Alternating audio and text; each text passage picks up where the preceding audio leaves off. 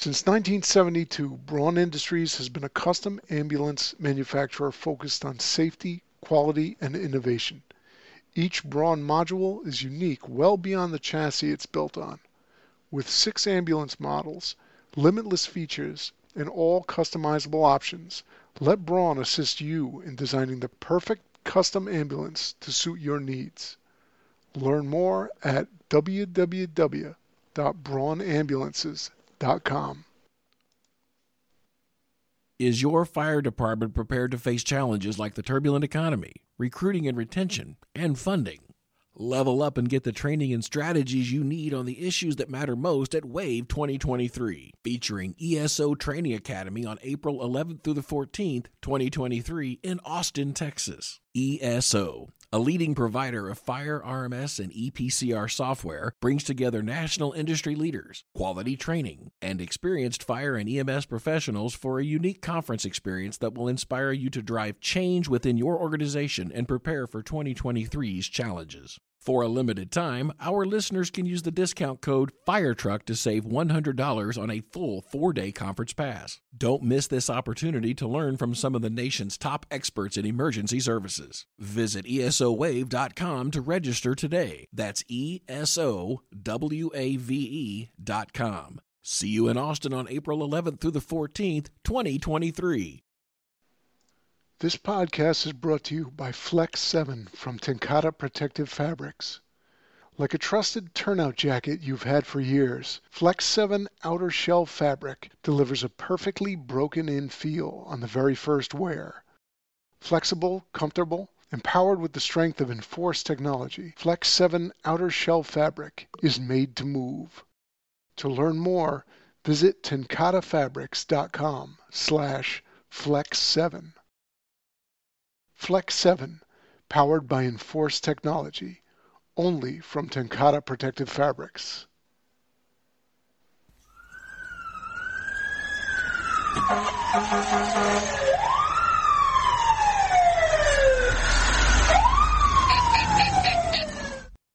All right, welcome everybody. This is Eric Dryman, host of the Hooks and Hoses podcast on the Fire Engineering Network. I want to thank everybody for tuning in this evening. Got a pretty interesting guest, a guy by the name of Jake Barnes. Many of you probably know he has his own podcast, the 3-Point Firefighter podcast.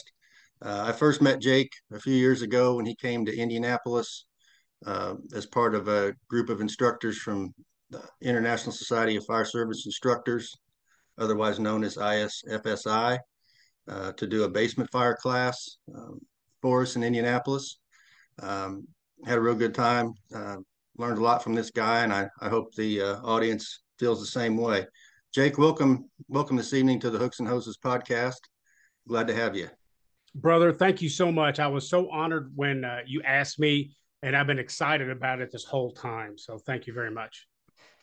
Well, I'm glad to have you, man. I know with our schedules and everything, it can be a little bit of a challenge to work out times to do these sorts of things, but I appreciate you taking time out of your day.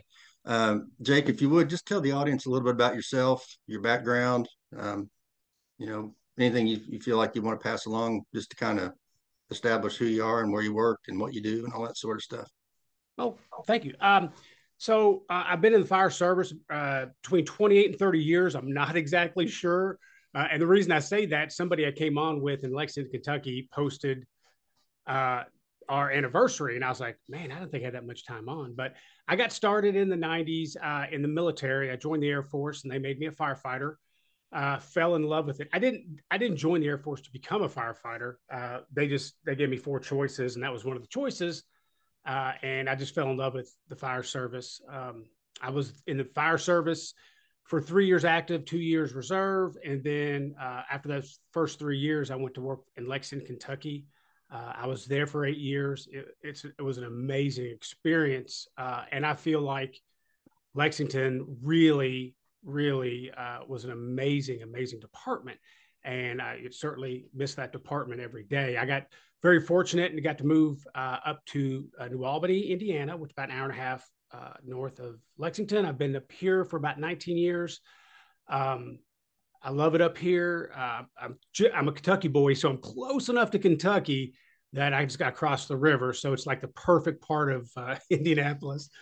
Like you mentioned, I am a podcaster. I have a podcast called 3 Point Firefighter, based off an article I wrote several years ago about pride training and physical fitness, which I think are the tenets at the foundation of being a good firefighter. Um, I took an ISFSI class, International Society of Fire Service Instructors class, several years ago, and fell in love with it. I think it's the absolute best training organization you'll ever see. And through them, I became an instructor. That's how I met you.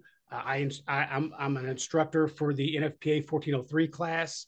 I'm an instructor for the basement fire class. What else? Training officer credential. And most recently, the NFPA 1700 class. I actually get to go and teach at FDNY again, which is always an amazing experience, next month, in a week, actually. So I love the ISFSI. And that's pretty much what got me here. I met you, of course, up in Indy, teaching the basement fire class. And I got to brag on you. I bragged on you in my podcast. I'm going to brag on you here because people have to understand. So when you travel around teaching classes, you have a host, and everything is collaborated through the host, right? Equipment, everything. I've had a lot of great hosts, don't get me wrong, but none as fantastic as you were. We came there and we're changing things constantly. And every single time we asked you for something new and different, you'd be like, okay, sure, no problem. And after several hours of this, we're like, man, I feel bad asking Chief Dryman for more stuff. But every single time, not only did you delivered with like just as happy as you could be. So that made a huge impact on me. And because of that, that's why I wanted you on my podcast, because you made a huge, huge impact on me. So thank you for that. Yeah, well, I appreciate it. It was a good time. That's the host job. I can empathize with traveling around because I do a lot of that myself. So I know that having the resources available makes all the difference in the world. So I'm glad that we were able to pull off those changes that you guys needed to make, and it all worked out. So so now the audience knows a little bit about you and how we met. So the main focus today, although if we get off and go a different direction, that's fine too. But I want to talk a little bit about basement fires and basement fires. You mentioned basement fire to somebody, and immediately they get a grimace on their face, or they cringe, or just because we know how bad basement fires can be to fight, particularly if they're really really going good. Absolutely. And that was we've had some experience. I've had some experience with some folks who've gotten hurt at these types of fires, simply because they were trying to do their best and get in there and make the basement stairs and get down and attack the fire, like we all are trained to do. But through the ISFSI and the UL NIST research and that sort of stuff that's come out over the years, there's been a new thought process, some new information, data that's come out for basement fires. So would you mind just explaining a little bit about what you've learned from a data perspective and just traveling around to different places, as far as some misperceptions, bad tactics, kind of things that you've seen departments using that you've helped to either rectify or at least make a little bit better? Absolutely. My experience with basement fires is kind of all over the place throughout my career, and I've always hate basement fires. Mm-hmm. There's nothing worse than making that push down the chimney.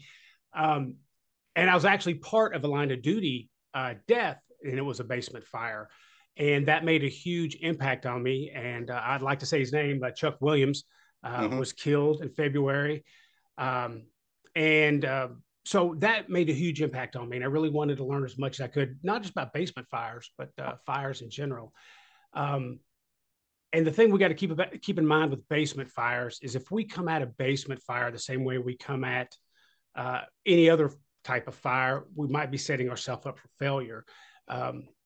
So if you think about this, all the firefighters have been caught or trapped in a collapse, are 36% of firefighter fatalities. I mean, that's a huge number.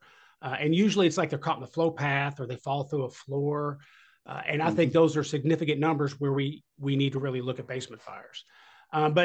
So the Fire Safety Research Institute, the FSRI, and you can get them on the internet, fsri.org, did some very in-depth research with the ISFSI and people from firefighters all over the country, and they've published this report. Well, we mentioned that I work for the ISFSI. Well, they work hand in glove with these research, these scientists, UL NIST, UL FSRI. ISFSI works hand in glove with them so we can deliver the most up-to-date and science-based information. So when they came out with this, I want to say it was published in 2016 or 17.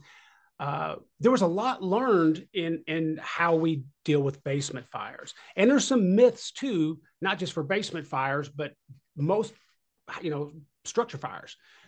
So I would say like myth number one is when it comes to like basement fires, that we have to do everything we can to get in and get to the bottom as quick as we can. And that idea isn't horrible wrong. And I'm all for getting in quick, but we got to look at why we're getting in quick. So let's go from the perspective of making it more tenable for the victim. Our victim is always number one, regardless. Well, we have to be able to understand that we can put water from the outside in and make that place way more tenable for the victims. That is really important. Now, I know a lot of firefighter egos can come into play. Mine sure did. I'm like, wait a minute, I'm not fighting fire from the outside. And that's not at all what we're saying. That's not what the study is showing. It's like resetting that fire so you can make that horrible push. There's different types of basements. There's tactics that are applied to each one of them. So it's a very deep subject, but there are some very important parts of it. Is there anything particular you want to start with? Let's just talk about the anatomy of a basement fire. What, we all know, a basement normally just has one way in and out. So we're dealing with a flow path there that is going to be challenging at best. But what else do we need to be thinking about? You mentioned, if we've got a basement fire, then we've got the floor. Essentially, the first floor is the floor above. So we're dealing with potential for collapse. We're dealing with, potential for, depending upon building construction, could be balloon frame, and where's that fire going to travel? Things like that. Absolutely. So let's start with defining what a basement is, right? So a basement is anything that's partially covered or covered by the ground. So the FSRI study pretty much put them into three categories. There's three main types of basements. There is full access, which is a complete walkout. Basically, there's an entrance to where a firefighter can easily get in and out of. When I think of full access, I think about sliding doors. I think about just regular doors. Some of these windows that are big enough to easily get in and out of. So that is a like a full walkout. That's good. Then you have limited access. Now, limited access are the little small windows that are barely above ground, or they're in the little wells that you can't put a person through, but you can put water through. And then the worst one is the one that you and I probably have dealt with a lot, and that's the no access. That is you going from the top to the bottom through the chimney, going down into the heat. So that is definitely the most dangerous one. So those are our three. So here's where it kind of is a rub with some firefighters, and I totally understand. The idea of just hurry up and getting in. I have no trouble hurrying up and getting in for our victim. That's what we do. But we can do it more intelligently, and that comes with a 360 with a tick. You can't make a good plan, an effective plan, if you don't know what you're dealing with, right? So doing a quick 360 with a tick can identify where the fire's at, if they're which type of the three basements are you dealing with, and your tactics can change from the second you get off the truck to where you come back around after a 360. So I highly encourage a 360. But let's say it is a full walkout, and a lot of people like to think that a full walkout is like the easiest fire, right? So we want to fight the fire on the level it's at. That makes sense to us, but we don't want to make the mistake of other departments that have shared their mistakes. Like, for example, Cherry Road in Washington, D.C. back in 1999, Anthony Phillips and Louis J. Matthews died. And that was a full walkout basement. If you read the line of duty death material, it's basically, they had their tactics and their protocols based on their experience sort of let them down and moved them down a path where it got 2 firefighters killed and 1 seriously injured. And so what they did was, ventilation is important, right? We want a vent limited fire. That's what we want because we can handle that, right? We want to be able to control through doors, windows, and different ventilation ways that fire. The second we open that structure up without controlling it, then the fire has the upper hand, like in Cherry Road. They had a downstairs full access basement open. That's where the fire was. They weren't putting water on it because that was not their protocol. They would not throw water from the outside. And they kept asking if they could throw water, and they did ask, but for whatever reason, whether it was bad communication or just an absolute no, they couldn't do it. And the result was when Anthony Phillips and Louis Matthews opened that door, the door failed, they were killed. So that was a full act. So we got to be careful with that. So a 360 can definitely make that better. And then you have, the fire I was at where we lost Chuck Matthews back in '97, it was a full walkout basement. So we just got to be careful with those type. And then the limited access is another one. That's a one that I've seen the right tactics used years ago. I mean, like late '90s. And it was something that when it happened, people were like, man, we shouldn't have done that, but it worked out well. And that's throwing water from the outside in. You have limited access. You can't get a firefighter through there. But what you can do is put water on that ceiling to cool that structure, hopefully lessening the ability of that flooring system to collapse. You're dropping the temperatures for the people that are down there. We got to keep in mind that the study is showing, I believe it's 162, 165 degrees, and your skin starts to just stop being skin. So we got to throw water in from the outside sometimes while they're making that push down the stairs. So if you think about that limited access, by throwing water from the outside, simultaneously having an attack crew go down, and they could be flowing and moving down the stairs because like we talked about, going down on that chimney is terrible. When I came in the fire service, you never opened up that nozzle till you saw fire. And one of the worst things you could ever do. So if it's hot, if it's dark and smoky, throw that water. You can buy new stuff, right? But you can't bring people back from the dead. So you got to throw that water. And then the last one, of course, is the worst one we talked about, pushing down the stairs, hopefully flowing and moving to get you down there and to lower that temperature down there. Another thing to think about especially when you're dealing with a no access basement, like the last one, the worst one, is using a Bresnan nozzle or a cellar nozzle, even a piercing nozzle. And the whole idea is to throw some water up again on that ceiling of the basement, especially if it's unfinished, to coat all those, engineered eye joists now and make it more tenable for the victims. So that's kind of a down and dirty of those three particularly. Mm-hmm. Yeah, I'm always, struck by people that say, we wouldn't throw water from the outside. We want to get in there. I understand that. I was in that same boat for a long time, kind of like, it sounds like you probably were when you first were introduced to this and the whole idea of putting water on from the outside. But when you think about it, in many aspects, this basement fire is just like an attic fire flipped. And I'm saying that loosely, but when you think about it, you got an attic space. If you have a fire in an attic, there is no means of ingress or egress. You've got to create one. And you're going to throw water. You're not going to climb up into that attic before you start flowing water. You're going to, find a scuttle hole, or you're going to pull ceiling. You're going to put water up in there. And then if you need to, go up into the attic to knock down fire that you can't reach from the floor below, or, from your ladder or whatever. Right. But, essentially they're both closed areas of a structure with limited or no means of ingress and egress. So, when you think about fighting an attic fire, it's very much like fighting a basement fire, with the exception of, basement's going to have stairs down to it, obviously, but they're both compartmentalized areas with really no place for the steam that we create and all that sort of stuff to go Right. easily. And so it's just, that's one thing that's one way that I've kind of come to grips with, or looking at it, is it's just an attic fire on the on below ground instead of above ground. Absolutely, and you're right. If you the term transitional attack has gotten such a bad rap, social media has absolutely killed a very effective tactic, but through misunderstanding and ego.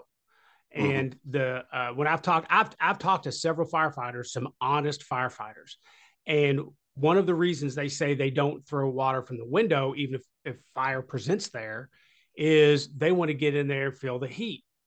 And again, I brag on these guys because they were honest. They no longer think this, but they were said, hey, that's what my thinking was. And I'm like, you know what? We're the firefighters. We're the last people we need to worry about. We are there for them, and our ego should be checked at the door. So if that means we can throw some water from the outside in to make it more tenable for them and for us, why wouldn't we do that? And I always use this example. For example, I always ask, do you do 360s? Oh, I try to. But let's say if you're doing a 360, the same time you're doing a 360 and you're gathering, 4 or 5 numbers of a winning lottery ticket. When you do that, your pikeman could be stretching a line, getting ready, and if the fire is there available, he can use the reach of his stream to knock it down, drop those internal temperatures by hundreds of degrees. Science has proved this. And then by the time your captain comes around, you make your push. Sitting there, seeing the fire, if that's the case, and doing nothing until your captain comes around is asinine. It's just asinine. We're there for them. We're not there for us. I want us all to be safe. I want us to live a nice long life and enjoy pensions if we're fortunate enough to be paid. But ultimately, when we come to work, we're there for them. Mm-hmm. Yeah, when you think about putting water in, from the exterior, we're not talking about sitting there and spraying for 2 or 3 or 4 minutes. When you think about the volume of water that a typical hand line can put out, at least 150. Most are probably up closer to 185 to 200. With the improvements in the types of hose and the nozzles and everything that we're using nowadays, we're only talking about a short burst of water. You think that if you're flowing 150 gallons a minute, let's just say 180 gallons a minute, make it easy math, that's 3 gallons a second. You're not going to be throwing more than probably 5 or 10 seconds worth of water. And then we're going to go back to business as usual. And we're going to go in and we're going to find those stairs and we're going to get down and extinguish that fire the more traditional, going interior. I heard a battalion chief giving a class one time when we were talking, and he brought up the subject of transitional attack. And, of course, the crowd, hissed and booed and started throwing tomatoes and everything else. We don't fight fires from the outside. We fight them from the inside. And he kind of put it in perspective and kind of made them check themselves a little bit. He said, so let me ask you this. If you pull up in front of a vacant 2-story residence and you've got heavy fire blowing out all the windows across the front of the house and the front door, what are you going to do before you go in? And they said, well, we're going to knock it, we're going to have to knock it down. We're going to have to put some water on it, before we advance inside. And he said, so what do you call that? What's that called? And they said, well, I don't know. He goes, that's transitional attack. He said, you're performing a transitional attack. You're knocking the fire down, resetting it, if you want to use the technical term that gets thrown around, but you're not doing anything, that you wouldn't normally do. If you don't have fire showing and you can get in there and put the fire out, then go, good on you. But if you got fire showing across the whole front of a building, you're going to have to knock it down before you go inside. That's all we're talking about. We're not talking about extinguishing the whole thing from the outside. And, No. so, and we used to do this. I've been around long enough to know that, there was a time when we did what was called a blitz attack. You pull up, use your tank water and your deck gun, and you give something a good hard knock with your deck gun in order to knock down, a large body of fire, while the attack crews flicking out their line and getting ready to go in, masking up and getting ready to go in. So again, that's that's kind of fallen out of favor. I don't see that the blitz attack done as much as Right. maybe it was back in the 90s. And I don't know all the reasons behind that, but those reasons exist. But we're just doing the same thing. It's like most things in the fire service, things go full circle. It used to be fog, Yeah. fog, fog. Yeah. Smooth bores are horrible. And now you hear people say smooth bore, smooth bore, smooth bore. I don't want a fog on my engine, so things, Yeah. Yeah. Yeah. what was old is new again. And we learn more information. And I think that's a lot of this science that's come out over the past 15 to 20 years with all the studies that have been done, is really kind of driving that point home. Um, just we've always known what we've known. Experience is a great teacher, and that's valuable. But at the same time, it's good to have that data that's being produced by all these studies and research that's being done, and applying that data to what we already know. And it just makes us better at doing our job. And I think that's why these classes like you're doing for the basement fire, can really make a big difference, not only for our safety, but for resolving these fires a lot quicker and more efficiently. Oh, absolutely. Absolutely. The science is changing everything. I think you're going to see talk about everything being cyclical. If you think about it, things fall out of favor and back into favor because of science. And an example would be a lot of people right now are all into flowing and moving. I love flowing and moving, right? If you've got that situation, whatever your fire is, you're able to flow and move, is fantastic. And so a lot of these younger firefighters are like, oh, this is so cool. This is new basically. But the truth of it is, Aaron Fields teaches they were flowing and moving way back in the day. And it's not a new thing, but here's where the science has changed it in sort of an informal way. It was the gear. They didn't have SCBAs. They didn't have the gear we have now. They had no choice but to flow and move. That's the only way they could get to the fire. That's the only way they could, save people. Then we get SCBAs. Now we get longer lasting gear. So we don't have to flow and move as much. And that's sad. It's sad that we didn't keep a solid tactic. It's like we see it as a change. Like, well, if we get something new, the science of SCBAs, the science of gear, why would we change our tactics? Same thing with Chief Lehman and the fog nozzle. That's like you'd mentioned, it falls out of favor, it falls back in favor. Chief Lehman was fairly clear what his fog nozzle was for. And, even though we moved it into the structural firefighting realm and we've had a lot of success with it, doesn't mean it doesn't bring some downsides to it too. And I think a fog nozzle in a fire is fine as long as you don't use the fog aspect of it, until you got to hydraulically ventilate. That's just my personal opinion. So yeah, science brings everything back around. But I do think now that you got the FSRI and UL and NIST doing these studies, you're going to see that distance between, that cycle being further and further away, simply because now we're not playing the guessing game. We know, and we should be basing our tactics and our strategies on this science. And what people don't realize too, when I talk to them about some of this stuff, even my own people question me on this. They're like, what's a bunch of scientists going to tell us? They're not firefighters. And what they don't realize is these studies are done with tons of firefighters from every walk of life, volunteer, career, big city, small town, in accordance with these scientists. Now, I would assume, and I've never talked to Mr. Madrikowski one-on-one, but I would say he knows a ton about firefighting now as opposed to 15 years ago.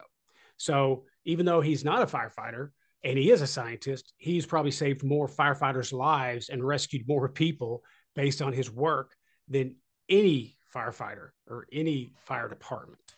But yeah, science is here. It changes everything. I'd mentioned being one of the instructors for 1700, and 1700 is a guide to structural firefighting. It's the first time you'll see VES in in a form in a NFPA standard, flowing and moving, transitional attack, although they don't call it transitional attack. They don't call VES, they call it window initiated search, but it's a science-based approach. Just like the basement fire study. So it's an amazing time to be a firefighter right now. It really is. Yeah, it sure is. Can you elaborate a little bit? When we did the basement fire class in Indianapolis, we had a bunch of doll houses that we used to show just how the smoke and the fire are going to travel. And I know a doll house isn't a real house. I get all that. I'm not, it's kind of apples and oranges, but at the same time, it kind of drives home the point about some of the issues with flow path and what we're doing. If that basement door is open or it's burnt through and we open that front door, we're going to drastically change the dynamics inside that structure just by opening that front door, simply because we've given it, 18 square feet or more, an 18 square foot ventilation opening basically on the side of the building. And so can you elaborate a little bit about that and what you've come to learn from what the fire does once we break that threshold, and how our entry into the structure. And the reason I asked this, or I'm asking you to comment on this, is because I've been to fires where we can't find the basement stairs, but yet the front door's hanging wide open. Right. So what's that doing to our fire? I mean, obviously it's not gonna be good, but just talk a little bit about how that can cause the fire to travel, and some of the areas that I was kind of surprised, some of the areas that end up being impacted by a basement fire that I wasn't expecting. Right. I'd be glad to. So fire dynamics is crucial to basement fires. It's crucial to all aspects of our job. And along with fire dynamics is flow path. So if you understand that fire is a high pressure and a cool space is low pressure. So if you see it like this, that the fire is always looking for that cool air, that lower pressure. High pressure goes to low pressure. Just like electricity goes to ground, path of least resistance. Same with water. It moves through the path of least resistance. Fire and smoke are very similar. They want to find an area that's not burned, low pressure areas, and they want to get there quick. And the way they travel is through air.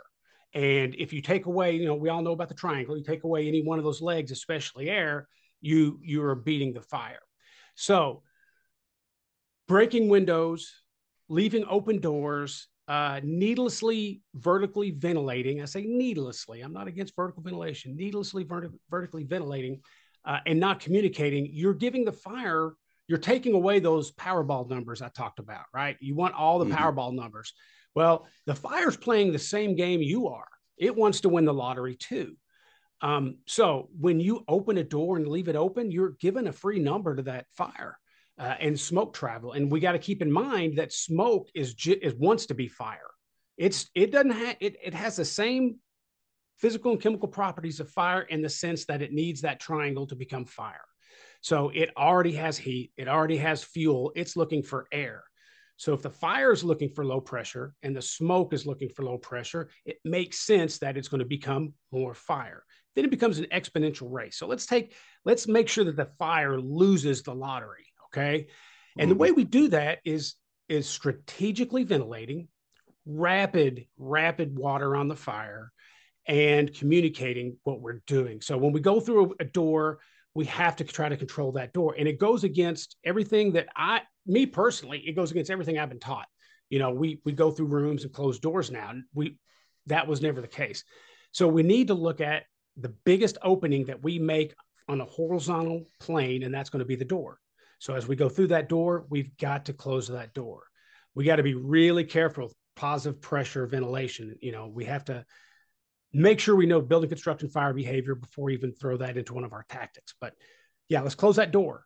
When you push down you go down a stairwell, see if you can close that door. Now, people always say this, well, that's stupid because you can't close the door. There's a hose line through it. No, you can reduce that space up to 90 to 95% by just closing it as much as you can. So do that. You're limiting that fire. You're taking away those Powerball numbers. And that's what we got to do. And I've seen this, I've done this. Don't break windows because you're bored. I'm talking to you, truckies. When you're bored, you like to break stuff. I get it, but don't break these windows. Every bit of ventilation we do has to be strategic. If it doesn't, ventilation is going to do one of two things. It's going to put a Powerball number in our pocket or one in the fire's pocket. You get to decide which one you want to do. Be strategic, communicate. So yeah, opening that door, close it. They got smoke curtains now, which are amazing. I've never used one. I get to use one in about a week up in New York City. So I'm pretty stoked about that. Let's try to keep that fire vent limited. If it's not come out of the box, if it hasn't broken a window, then we have a really good chance of keeping it vent limited if we strategically ventilate. So that's basically my take on it. It goes much more in depth. I don't know how much time we have, but I've always said if I could only teach two things for the rest of my career, it would be fire behavior and building construction, fire and fire in a box. And we're just talking about a fire in a box that's even more limited than a first or second floor. Mm-hmm. I hope I answered your question. I talked an awful lot. I like to hear myself talk. No, you're doing great. So I'm going to go in two different directions here. Sure. The first thing I want to talk about is the importance of hose line management when we're talking about basement fires.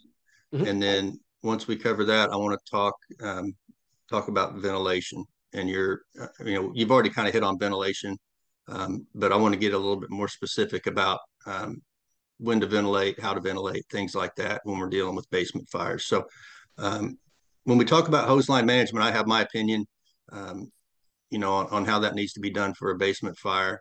What has been your experience, takeaways from doing all this training and going around the country, as far as what are some of the things that you see engine companies do that actually hems them up, and what are some of the things that engine companies can do to make themselves more successful when they're faced with this basement fire, where they know they're going to have to get down those stairs in order to get to the seat of the fire? So you never want to learn how to move a line during a fire. There's no benefit to that. We have to practice way before the fire.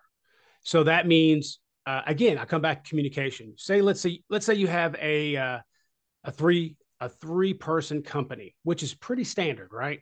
One mm-hmm. person is going to be pumping, so you got two people to move that line. So how do you move that line? Well, I recommend taking classes like Aaron Fields. But if you even don't have that ability, knowing that your line wants to pinch, like you got pinch points, right? So mm-hmm. your line wants to hit that pinch point and it wants to stop moving. So you have to practice moving a line with two people around pinch points. And the way that happens is only through communications. That's it. You got to be able to shout to that person, more line, whatever your terminology is, and as you move through the house. And if you do not practice that, then the day of the fire, you are going to be substandard in moving a line. And little Johnny in the Spider-Man pajamas in the basement that just had a birthday party sleepover down there, that was his last birthday party. That is on you. I hate to be blunt like that, but if you don't practice moving a line, especially for basement fire, then you're giving that fire a Powerball number. So you got to practice it and you got to move that line. So what size line? Well, everybody, the more the better. I get that. But if you have a limited amount of resources, quicker is better. So get you 1 3/4 inch, practice moving it around and jumping, leapfrogging with your people. And if you think about a basement, there's 2 guaranteed pinch points, right? The top and the bottom, Mm-hmm. Unless you are very lucky and you get to come at that basement stairs from the front, which I doubt you will, and then go straight out the back, which I doubt you will. So you got to practice that. And moving your line away from the pinch point helps. That gives you more time. Also thinking about where your hinges are, right? So if your hinges are on one side, that's the door usually opens to the open area, generally speaking. So setting your line up to go opposite of the hinges will give you some more room. But if it was me and they said, okay, we have a basement fire, we got 2 people, I would say, okay, give me a smooth bore, give me 1 3/4 inch, and give me a few days to practice, and we will crush it.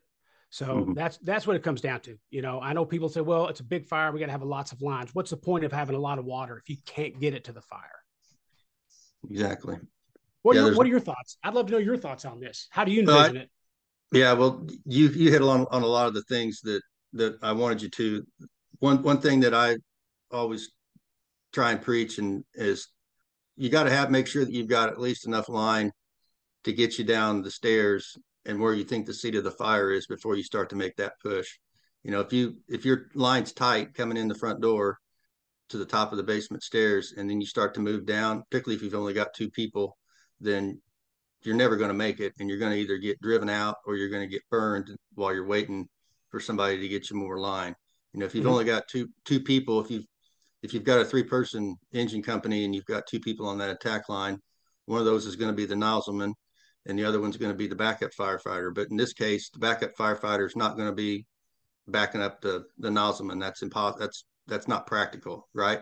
So that backup person is really the hardest working person probably on the fire ground, because they're humping all that hose, they're running back and forth, they're taking, when it gets hung up on a coupling or under a piece of furniture or something, you've got to be, if you're that backup person, you've got to know that your job is to keep pushing that line and pushing that line so that nozzle firefighter, one, can get to the seat of the fire, but also in the process doesn't end up getting burned up themselves because they got hung up somewhere and they can't get to the bottom of the stairs. So that's my big thing, whether it's having a big loop of hose, if a lot of basement stairs are off the kitchen. So I'm going to use a generality here. If it means you got a loop of 10 or 15 feet of hose in the kitchen ready to go before you make that push, take the time to do that rather than get halfway down the basement stairs with 3 feet of line or 4 feet of line and then realize, oh crap, I'm hung up somewhere. Oh, absolutely. That's perfect. I love that. And the thing about it is we have to add to what we know. And that's the beauty of science, right? So a lot of firefighters will say, you know what, I'm going to go in there. I'll get the line in there. I'm going to save people, blah, blah, blah. I hear a lot of lip service. And if you really believe that on game day, you're going to do that, well, you're already lying to yourself and your crew, right? Your job isn't to get to the victim as quick as you can. Your job is to get to the victim as quick as you can, with the intent of saving them. So, and here's my distinction in that. I'm going to get to the victim as quick as I can. I'm going to run in there. I'm going to drag this line. I'm not going to worry about pinch points. I will not have practice moving my line. And you can have all the great ideas in the world, and then you're stuck at the top of the stairs yelling, panicking at this point, I need more line. I need more line, because you haven't practiced. You don't know what you can and can't do. You've put that thing in your head that you're some super firefighter, and come game day, you will always solve that problem. The intelligent firefighter knows to do that, to get to that victim as quick as possible, there's a lot of hard work before. So when they say, I'm going to get to that victim as quick as I can, they've done the hard work. They're the pro players, right? They're not the guy that just thinks he's good. They're the guys that prove they're good. And that is a huge distinction. I think our ego kills us in the fire service, and me included. But we have to realize we have limitations, and there's zero chance of us becoming super firefighters without training in a burning building. Just not going to happen. Yeah, I think, we're both fortunate. We work for departments that are fairly well staffed. We don't have any, normally we've got plenty of people on a fire ground in a very short amount of time, but we're kind of the exception in the American Fire Service. And you think about how many firefighters there are in the country and what small percentage of those are actually career firefighters. A lot of the firefighters, that are going to listen to this podcast or going to be responding to that basement fire, they're going to be from volunteer organizations with not a lot of staffing. And I think that when we talk about some of these tactics are even more important for those organizations who don't have the personnel available to pull off an attack and a search and have a vent crew and all those things simultaneously. So it's really important to understand what you're getting yourself into, whether it's hose line management, it's doing a search, it's doing ventilation, whatever the task is that you're assigned. It's important to understand that you need to be proficient at these things, because you're not going to have 3 or 4 or 5 people there to help you pull it off. It might be you and hopefully at least one other person. But the vast majority of the American Fire Service is understaffed and is dealing with a lot to lot of issues going on that they sometimes overlook or don't think about simply because they've got fire gear and they've got an CBA and they think they're Superman. Mm-hmm. Doesn't take very long for one of these to go south in a hurry on you. Just, like Cherry Road or even some of the experiences that you and I have had over the years in different circumstances. We're not invincible, and we're certainly not impervious to that heat that we can be exposed to. So having that hose line management and doing everything as proficiently as possible is paramount to success. Absolutely. Preach, Chief. I love it. I love it. Yeah. Okay. So we've hit on, briefly hit on hand line management. Let's switch over to my second topic, which is ventilation. Mm-hmm. You commented earlier, truckies have a habit of just going around and breaking stuff because either that's all they know or they ate all their crayons and they lost their rocks, so they don't have anything left to keep them busy, so they decide they're going to break some glass. But there's a right way and a wrong way to do that, and I've always said a lot of departments don't have what they quote unquote designate as the OV or the outside vent person, but I think that when you get assigned that position, the OV, that has to be the most patient person on a fire ground, in my opinion, when you're standing there with a hand tool in your hand, with glass right in front of you, or a door right in front of you, depending upon the layout, and you get assigned to OV. Let's just talk a little bit about, when's the right time to take, like say for example, we've got a limited access basement. We've got those windows that are in the window wells, or we've got windows right at ground level. When should I take the glass? When the attack crew starts to make the push down the stairs, when I hear water flowing, what are your opinions? And obviously there's variables, we can't say always do this, never do that, because we know that doesn't work. That doesn't work in our world.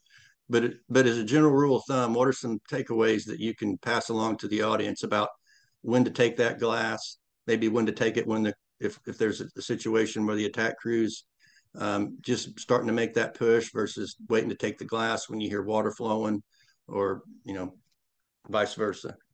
All right, you set me up perfect. I love this. We haven't practiced this, but I have a saying that I'm going to say here, and then answer the question. So here's my saying: since the inception of the organized fire service, there has went from horses to trucks to specialized trucks. To carrying lots and lots of water, from dual stage pumps to single stage pumps. We've gone from gear from 3/4 boots to fully encapsulated stuff. We've gone from no air pack to not just air packs, but smart air packs, Bluetooth, higher capacity. We've done all this stuff. Ticks, you name it. It's all made our job supposedly easier, sometimes more difficult. But here's the thing. The one thing that has never changed and will never change ever in the fire service since Ben Franklin to today: fast water on the fire, period, end of story. You got to have that in your brain. I got to get water, effective water, not just water, and not just spraying it in a box. I got to get effective water on that fire to make anything better. I don't care if you're a truckie, kicking ass, breaking glass, or you're an engine guy who's actually the firefighter, if you ask me. Now, with that said, when do we take that window? So always communicate. Always communicate that you're opening up any hole in the box. And it's really simple.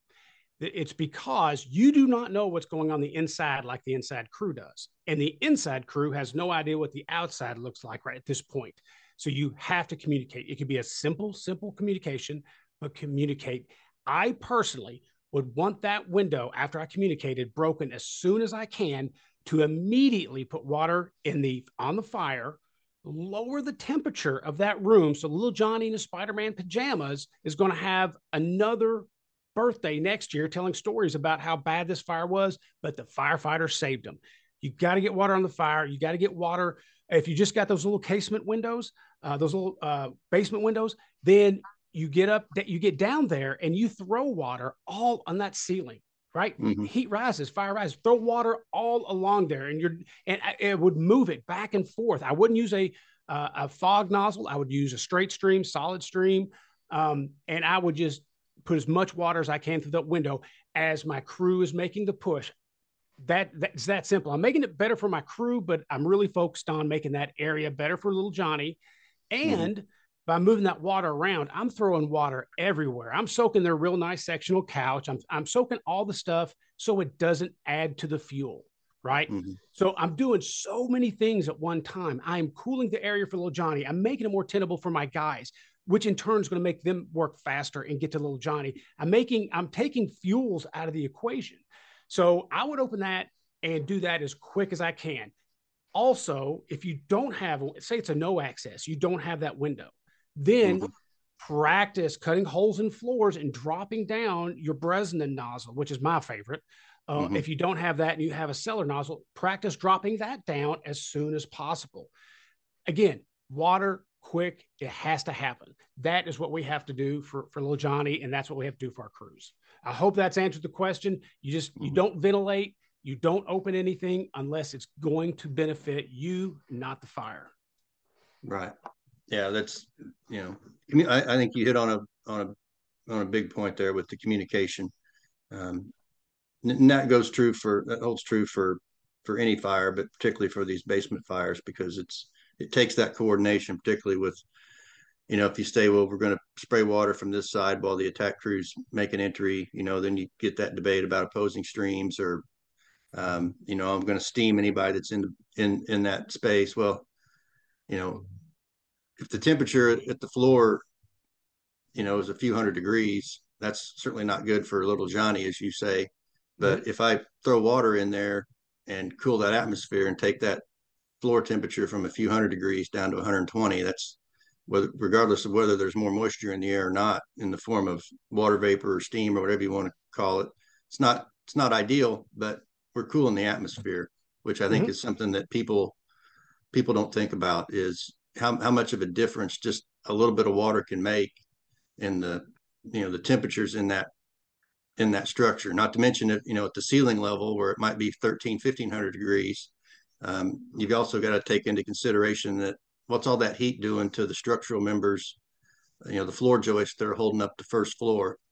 Yes. And the potential, we all know with lightweight construction nowadays that it doesn't take very long, 6, 7, 8 minutes in some cases of direct fire impingement for those, manufactured I-beams or the laminar boards and things like that are being used, or even the non-true dimensional lumber that the construction industry has nowadays. It doesn't take very long for that fire to cause collapse, and then you've just added more problems to your already bad situation. So anything we can do to cool that environment, through a combination of ventilation and water application, is a win in my book. Absolutely. And the thing about it is too, so when do we stop? If we're flowing water from the outside as they're pushing to the basement, if we have that ability, when do we stop? You stop when the interior crew believes that the fire is out and the temperatures are dropped enough that you can take it. Because think about this, what's the big deal about getting wet for us? It's nothing, right? So if we keep throwing water, and you can continue to throw water from the outside, not just for basement fire, but any fire, as long as you do it correctly. Don't put a fog nozzle in there. Know how to aim your stream up towards the ceiling at a very steep angle, and don't move it around a lot. That way you're stopping that air from being entrained in. And so sometimes on some of these small windows, you do have, for a basement fire, you will have to move your line around, but you can judge how fast, how much, and the effect of a line based on what is going into the building. As you're whipping around that line around, which sort of goes against what I talked about, but basement fire is a different animal. It's just like your first wife. It's different. You do a lot of things different with your second wife. Same thing. But when you're down there spraying, if you're on your side spraying water up to the ceiling, to the roof, then you can watch what smoke is coming in from other areas, or the air movement. You'll be able to determine what kind of effect you're having on that flow path. So keep that in mind.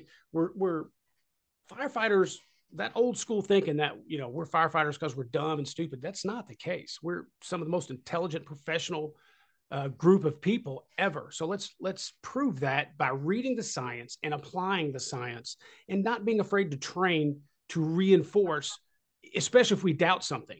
I don't believe you can spray 2 lines, from the outside in while somebody's fighting fire. That doesn't work. Well, set it up, do it, prove it to yourself, read the science, apply the science. Yeah, I kind of get passionate about this. Sorry.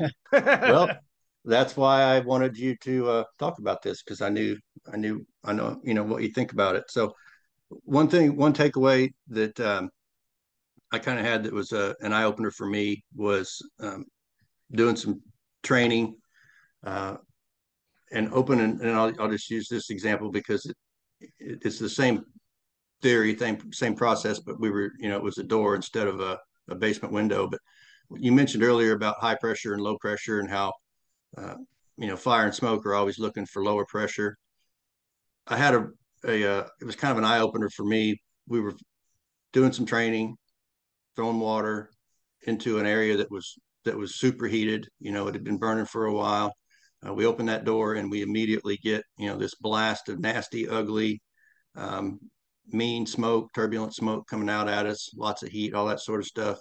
As soon as we started throwing water into that space, at least initially, as we were throwing that water, the direction of that flow, that outward flow, reversed.